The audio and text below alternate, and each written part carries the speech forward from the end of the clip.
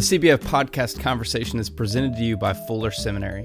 Fuller Seminary's MA in Theology and Ministry offers a practice-focused theological education. Learn from Fuller's seasoned scholar practitioners with online classes and apply what you're learning to your own context.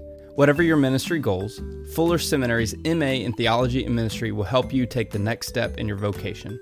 For more information, visit fuller.edu/MATM degree. That's fuller.edu/MATM degree.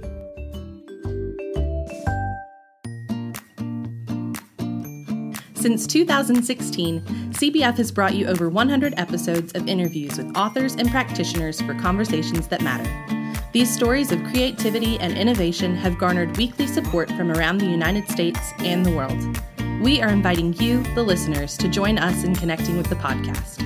Become a monthly listener supporter and receive some perks, including name recognition on the podcast, questions for upcoming guests, free books from the podcast, joining the podcast for an interview, and a VIP experience with the General Assembly podcast guest. There are 5 levels of listener support, starting at $5 per month. For less than the cost of a pumpkin spice latte, you will be featured by name on the weekly podcast episode. For more information and to join the community of listener supporters, visit cbf.net/podcast support.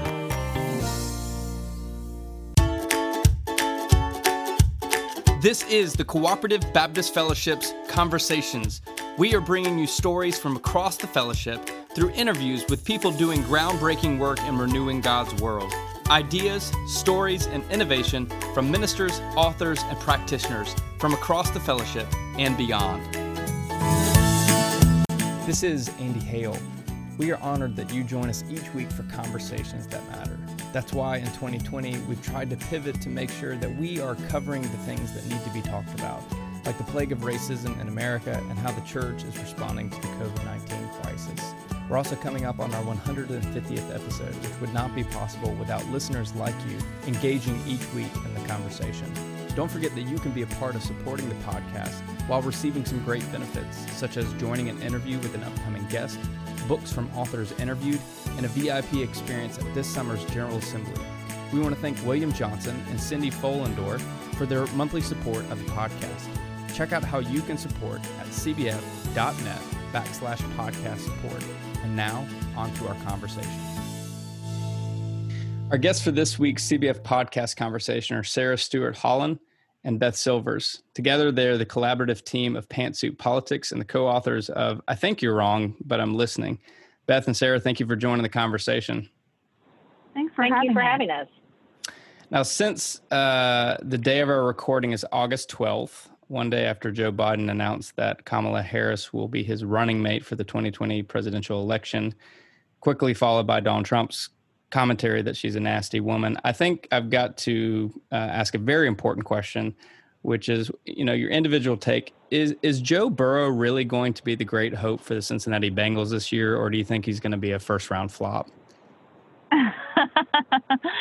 Well, I am always cheering for the Cincinnati Bengals, but what I have learned is that we take our hope and we sprinkle in a lot of pragmatism and low expectations so that we can be delighted instead of disappointed, which I think is a pretty good recipe for politics too.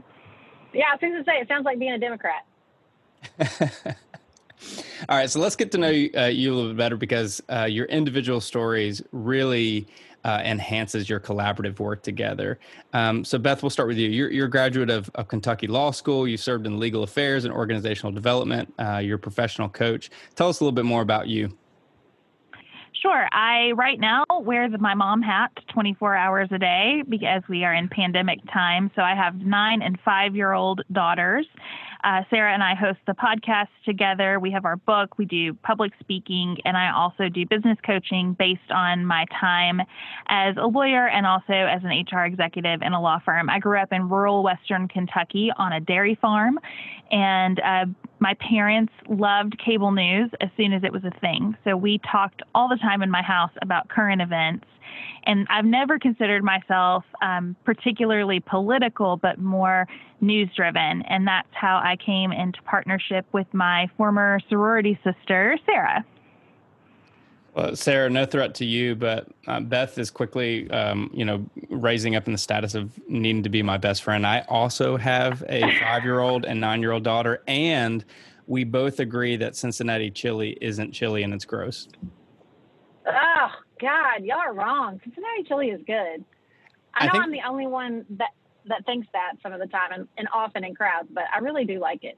Yeah. Beth, I think the one breaking point is I think you say go Wildcats, and I could not be any further from that. No, I am a diehard Kentucky Wildcat fan. Yeah. Well, we all have downsides. It has to be. It's required here. Yeah. You can put me in any sports camp you want because I don't give two cares about sports. Football, baseball, basketball, I don't care. I like a good sports documentary, but other than that, I'm totally uninvested. Yeah. Well, Sarah, let's move on to you. You're a graduate of American University Law School. You served under Hillary Clinton. You've been a writer, a social media consultant. Let us know a little bit more about you. Well, I always say I'm the political side of this pancake. I grew up less interested in the news and constantly interested in politics and politicians. I had my paternal grandfather who would let me as a little girl bend his ear about politics for hours on trips to the airport to see my dad in California. And it was just something I was always interested in. I majored in political science in college. I went to law school in Washington, D.C. because I knew I wanted to work in politics. And so I served in Hillary Clinton's 2007 presidential campaign. And then I worked in the United States Senate for Senator Bob Menendez from New Jersey. I really loved it, but my heart has always been in my hometown of Paducah, Kentucky. And so I moved back to Paducah with my husband in 2009. I was 6 months pregnant at the time with my first son. Then had two more sons. I have a 9 and a 5-year-old, but they're both boys, and an 11-year-old. And took some time to have babies and pursued some parenting blogging and social media consulting. But really, I joke on my parenting blog, I would post a stroller review, and then the next day would straight up just like talk about the Syrian civil war. I did not care. I would talk about politics and product reviews back to back without a care. So maintained that interest, always wanted to get back in politics, wanted to run myself. And so I ran for my local city commission in 2016, won a seat on the city commission, served a single term, and then lost my reelection. Still really thankful for the experience of running for office, and that was when I was running for office that we launched Pantsuit Politics in 2015, and it's just been such a wild ride, but an incredibly life-giving and sustaining work that we do with our community. Fun fact for our audience, Sarah's town of residence, her hometown, is actually home to the National Quilt Museum. It is. We are the quilt capital of the world. Thank you. Wow. I have driven through your town, and when I was doing research into y'all today, I was like, why does that sound so familiar? Oh, I remember making a comment about the National Quilt Museum when I passed it. So yeah, quilting is really, we have a big quilt conference, and the museum's amazing. Like it really is, they create canvases. They just do it with fabric instead of paint. Like they're such beautiful works of art. Yeah. So walk us through how you came together to start Pantsuit Politics. Sarah, we'll start with you. Well, I'm the origin teller, so the origin storyteller. So I'll share. We were sorority sisters, like Beth mentioned, and sort of stayed in touch via Facebook as people do these days. And when I started posting on my parenting blog, Beth was in her maternity leave for her second daughter and said, hey, reach out to me on Facebook. We kind of reconnected over natural birth. And then she said, would you ever be interested in a guest post? And I said, absolutely. And she wrote in particular a post called Nuance that said like, hey, there's more to all of us than our social media post. And like, maybe we can see both sides of things, and maybe we can feel strongly about Cecil the Lion, but not believe that those who disagree with us, hate all life. Because that's what we were arguing about in 2015 was Cecil the Lion, because we were precious and adorable. And so it was so well received, and my husband had been pestering me to start a podcast, and you should start a podcast. I thought I might want to just interview women in politics from my experiences on Hillary Clinton's campaign and on the Hill, and I kind of played around with that idea. And then when Beth wrote that post, I thought, oh, maybe this would be a really fun podcast idea, because I knew that we had differing approaches and differing ideas about politics, but, I wasn't sure how that would play out in our conversations. And so I called her and I said, let's just do a test run. Let's just have a conversation over the phone. And we had such good chemistry and energy from the beginning. I told her after about 45 minutes, we're not going to talk on the phone anymore unless we're recording it. And, despite the fact that we had not seen each other in person in 13 years or something crazy, I think we just kind of leapt. I look back, I'm so proud of us. We had little babies, so much going on in both of our lives, and that we trusted each other to embark on this endeavor that we thought would probably just be a fun hobby, and now has turned into our full-time job. Fabulous. Well, y'all are generate weekly content, really good conversations. Beth, I wonder, what's been the most difficult conversation that you've had together? I think our hardest conversations are when we try to talk about a particular politician, because part of what we do is really flesh out, what is a holistic view of a particular issue. So even if we might disagree on whether this should happen at the federal or state level, or if this should be a cultural movement instead of a political one, we might have those differences, but we almost always find commonalities around values and goals and sort of our vision for what we want the country to look like.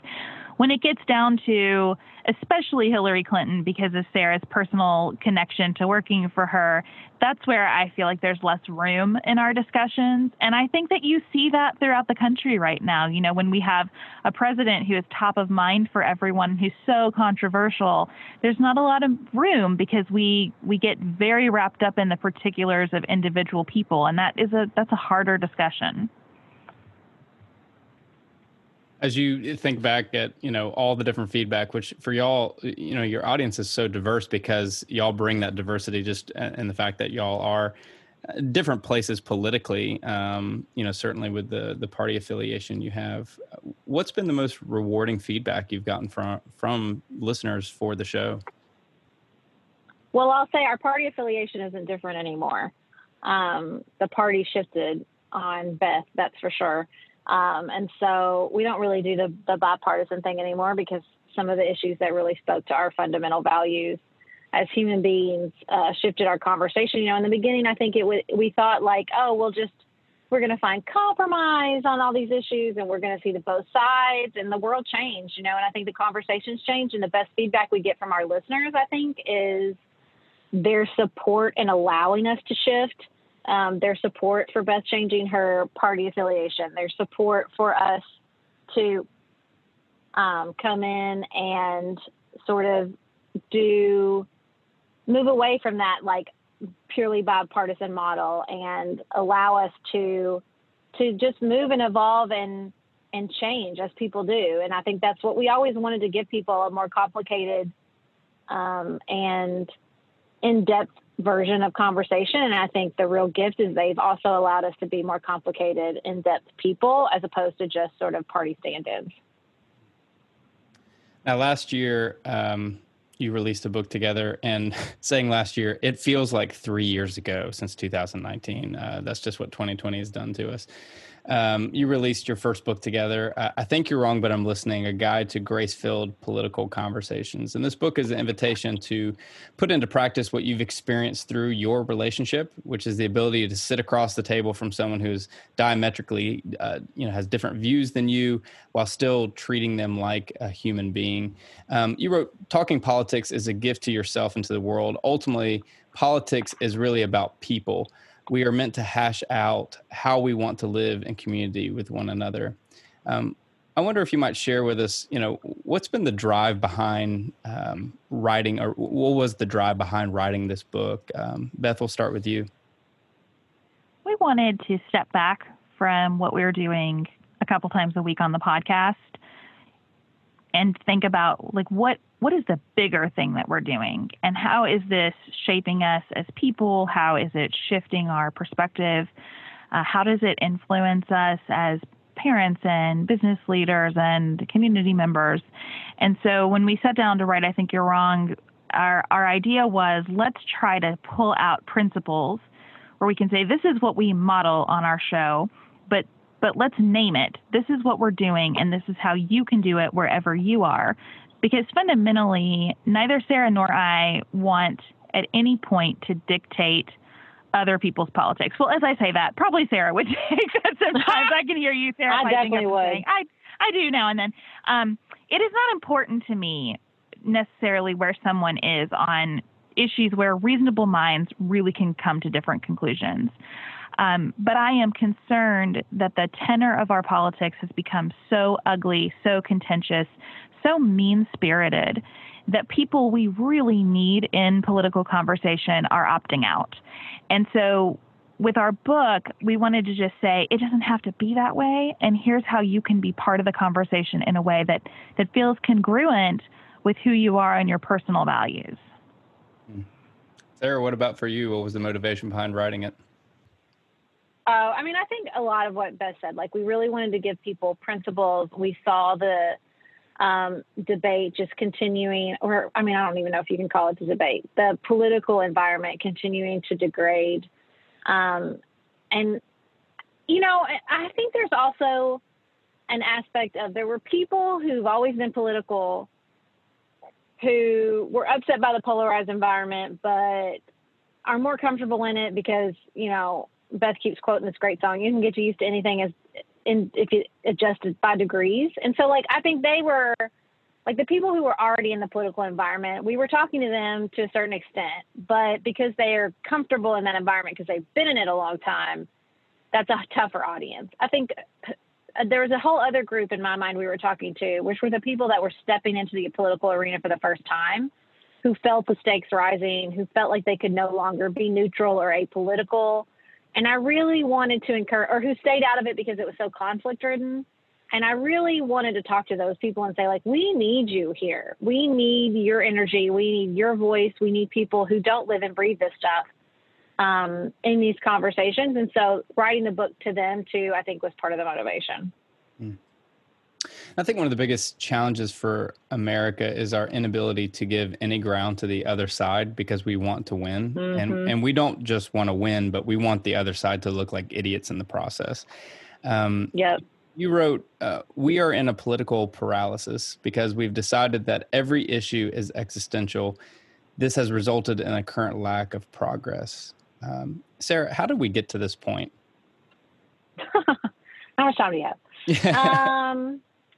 I think there's a lot of cultural and historical trends that contributed to this moment.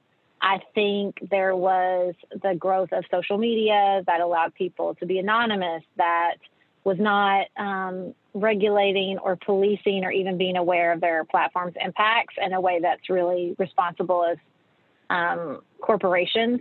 So I think a lot of responsibility rests there. I think that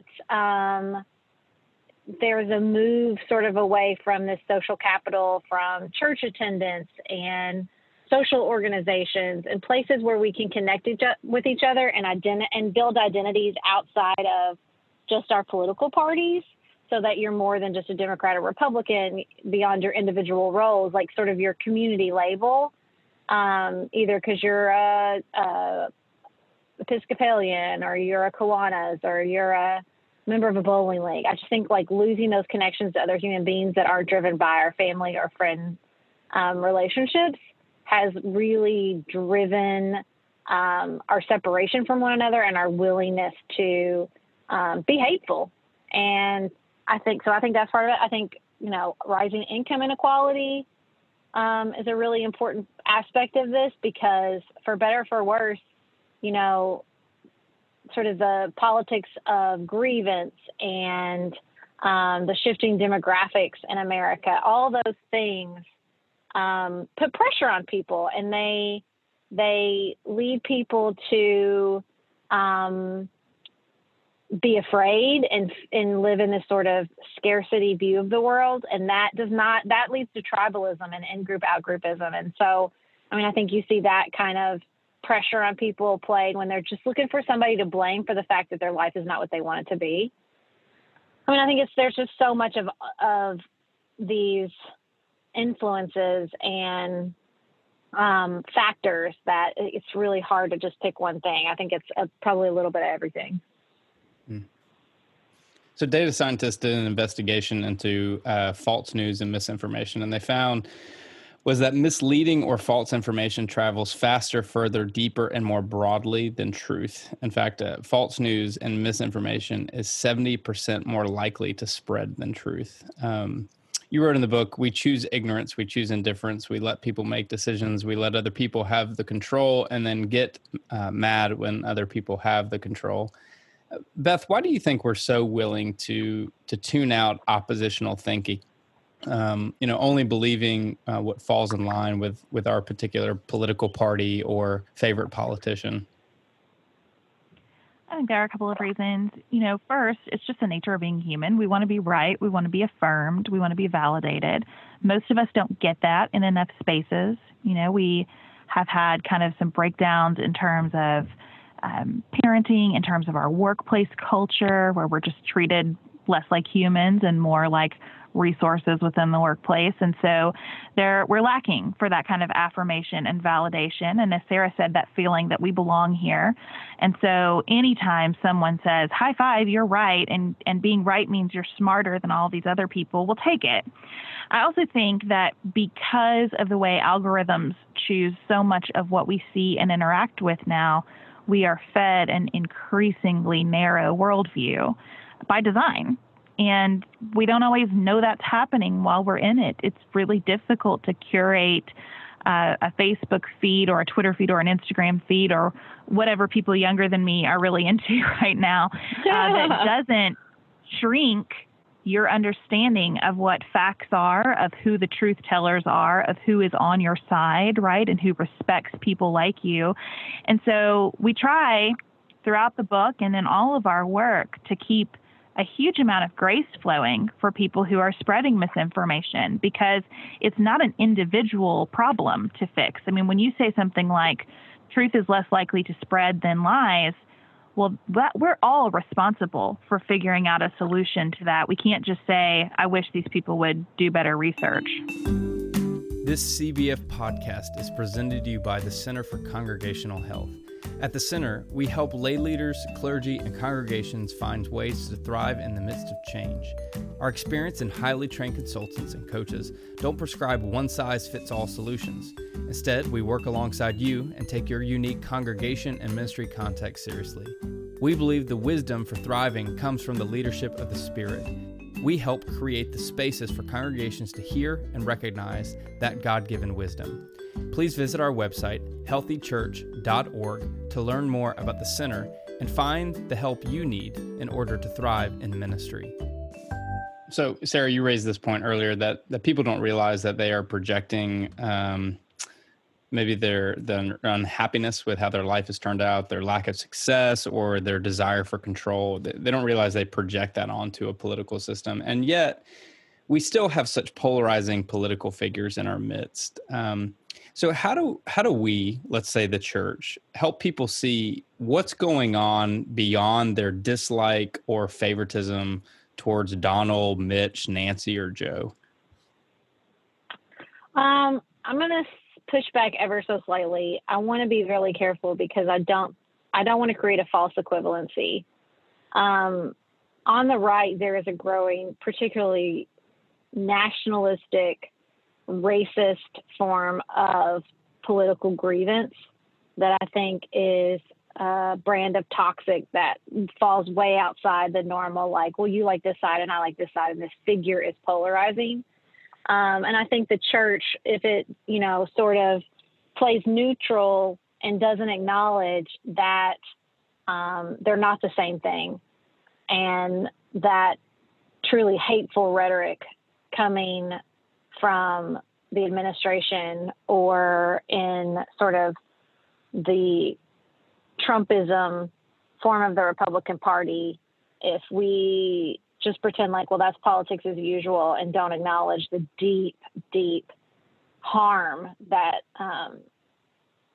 certain members of our community feel from that particular form of politics right now, then I think that that's that's going to be a big problem for the church. It's going to make the church seem even less sort of out of touch and unconcerned with the pain of the community. And so, I mean, I think that to me, the role of the church right now is not to say, oh, there are bigger concerns than politics, but to really speak and affirm people's fears and hurt and pain within politics, to comfort the afflicted and to speak up for the oppressed. I think that is has always been the role of the church, but is particularly the role of the church right now at this moment in history. Yeah, and going along the same lines, I think one of the challenge for, local church leaders who are listening to this, ministers who are trying to address real world issues from the pulpit, that for many, because we are so tribal, because we are so faithful to a side, the second that we start using names, people immediately tune out whatever it is you might say, no matter how biblical it can be, no matter how much you point to an example of Jesus, of how that Jesus way is being contradicted by the way that politics is being lived out. So how does the local church leader navigate that? How do we have the ability to say this and this person and these things that are being said without causing that person to just immediately shut you out? And maybe we don't have control of that, but Beth, I wonder if you have some perspective into that. I think it's really difficult, and I think it's a matter of, knowing your congregation and your priorities, because like a lot of topics that church leaders consider, congregation is not going to start in one place across the entire spread of the congregation, and you've got to lead people at different rates. If I were leading a congregation right now, August of 2020, I think I would be less focused on Donald Trump and more on talking about systemic racism and what the church's role in systemic racism has been, how the church has perpetuated it, how the church can be a healing force around racism. We don't soften people up by going directly to, I think Donald Trump is terrible, or I want you to vote for whomever, right? That just hardens everybody. And it probably does shut people down. When you ask about the hardest conversation Sarah and I have, it's always about a person. So I wouldn't start with a person. I might start with a topic where we know, looking around, everyone is engaging with that topic in some way. It always feels weird to me to attend a church service after a school shooting if nothing is going to be said about the school shooting, because that's the kind of story where we are all engaged with that in some way, and there is some emotional attachment to it and some need on a human level to process that.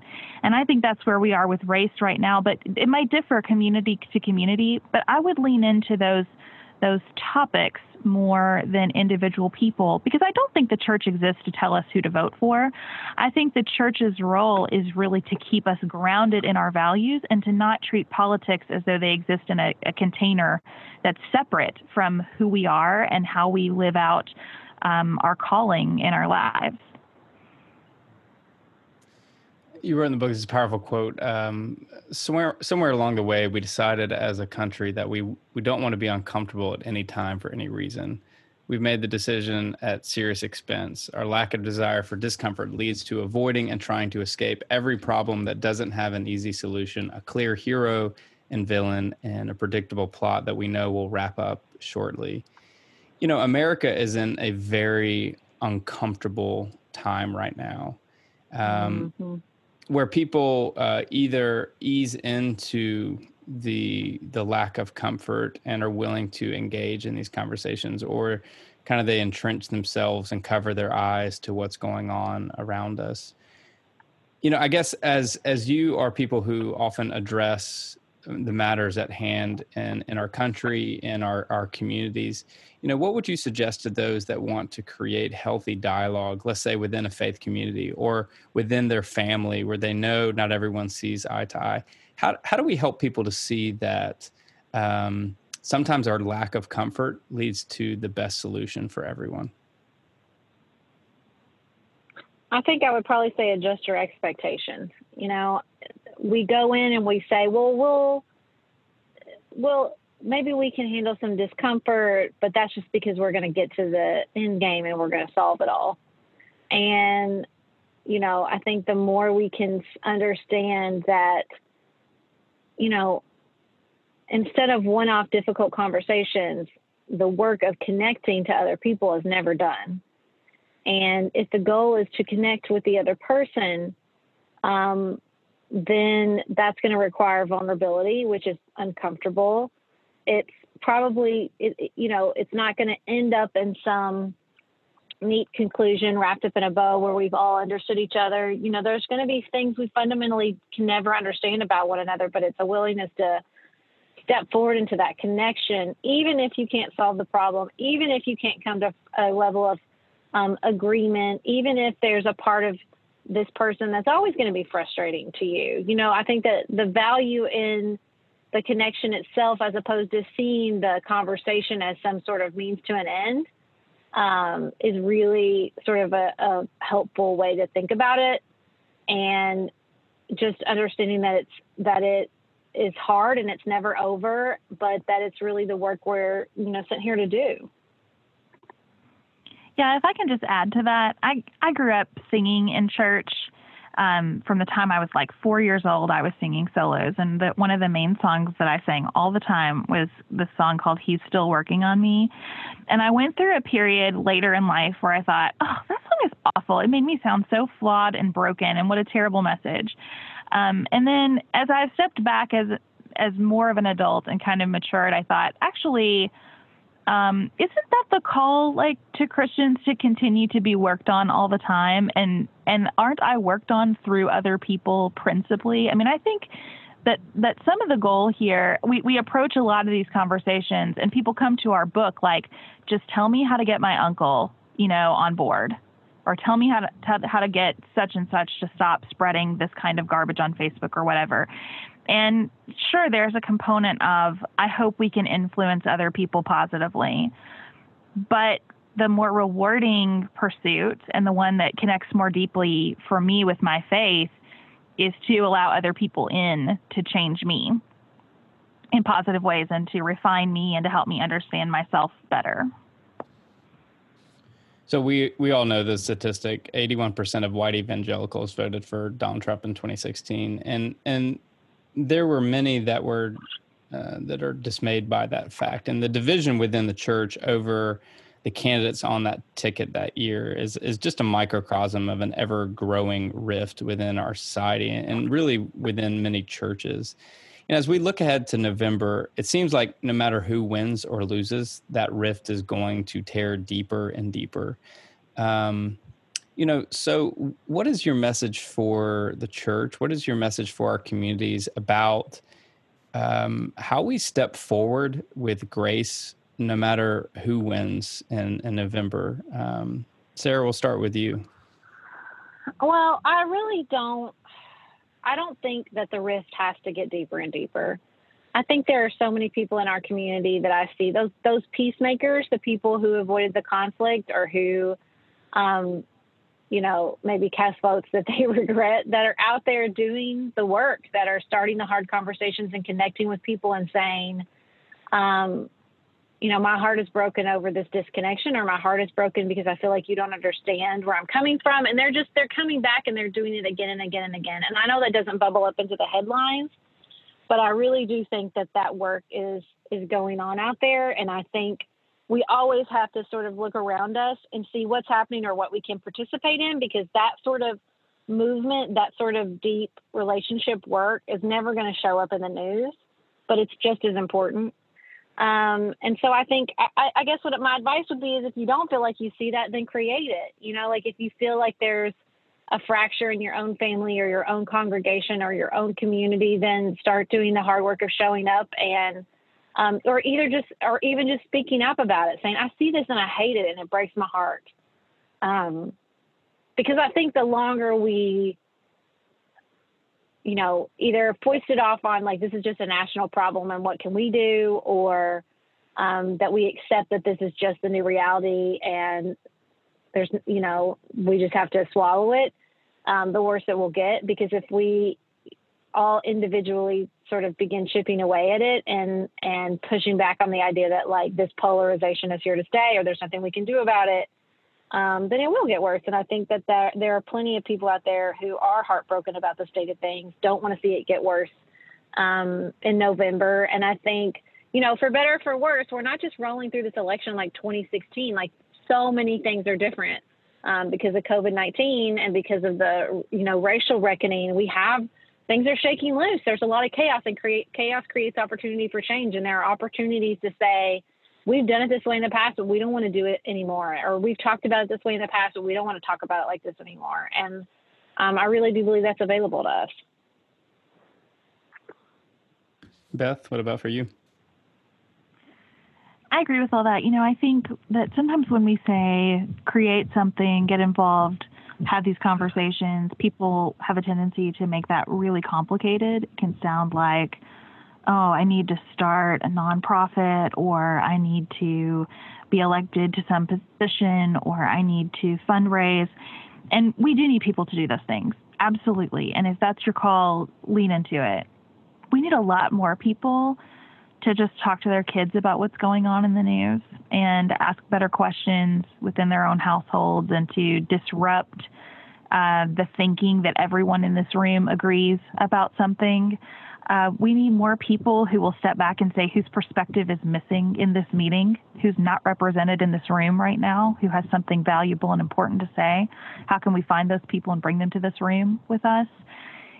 There are lots of soft ways to participate, because the thing is, around an election, it feels like that's the only thing that ever happens, that all is lost if we choose the wrong president. And that's not what the president is supposed to be in our form of government, and B, not at all connected to the reality of the thousands of decisions that are made in this country every day that impact people's lives in really significant ways. So we say on the podcast a lot, and in the book, find your work to do and do it, and your work doesn't have to look like anybody else's. And I think if you're disappointed with whatever the result is in November, the next right question is, what's my work to do now? I guess maybe the last question, as you think about the book, as you think about the podcast, what's changed for you in this process? Beth, we'll start with you. Literally everything. I mean, look, I am an extreme introvert who now hosts a podcast that requires me to be very public in my life. And so when you talk about uncomfortable spaces, I'm uncomfortable with this work every single day. And it is the best thing that's ever happened to me. I identified as a Republican when we started the podcast. I identify as a Democrat now, and not neatly before or after. I was not a great Republican. I am not a great Democrat. I don't fit either of those labels perfectly, and that's okay. I am trying to deeply examine the ways in which white supremacy has been just the story of my life. It's miserable. It's no fun at all. And I think it's the most important thing that I can do. When you have listeners from around the country emailing you about just all of the trauma they've endured because of race, because of sexism, because of harassment, and because of socioeconomic circumstances that I have never endured, you just can't help but be changed by that. And so I'm really delighted that something about me changes every single day. I hope to always be that way. And I think that my biggest learning is that is the work of being a person, just allowing other people in ways that makes you a lot different than you were when you began. Sarah? I think one of the biggest lessons for me is the soft power of influence. I think because I worked on Capitol Hill, because I worked in campaigns, because I ran for office myself, I had a narrative that the only way to really change things or work on the world in ways that, you thought were important was to really do those black and white actions, to be able to craft the laws or the policy or whatever. And being in this community and hearing from the people who listen to us and realizing no, I mean, when it's such an incredible blessing and responsibility to be able to speak to so many people and have your words heard and be able to meet people in the moment where they need you. And, seeing the impact of that in our listeners and in their actions and on their lives has been just so incredibly powerful and a good reminder to me. I think, I'm an Enneagram 1. And so I just have this sort of black and white view of the world and often think there's only one right way to do something or to make a difference, and realizing that is not true. And there are as many ways to make an impact as there are people on this planet. And I think that is what sort of our community has taught me. And it's been such a blessing. Well, if you want to stay connected with Sarah and Beth, visit pantsuitpoliticsshow.com. Of course, follow them on social media. Go out and purchase I Think You're Wrong, But I'm Listening wherever books are sold. Beth and Sarah, thank you for giving us hope that civility is possible. And thank you for giving us perspective into what relationships over politics can look like. Thank you for having us. Yes, thank you so much. Well, that's it. That's our conversation. Be sure to support our annual sponsors by visiting their websites at fuller.edu and healthychurch.org. Check out cbf.net for information about our church starters, field personnel, advocacy work, chaplains, and much more. Oh, and one more thing. I don't think we've mentioned it on the podcast before, but visit cbf.net/podcast support for ways that you can contribute to the CBF podcast conversations and get some pretty cool stuff in return.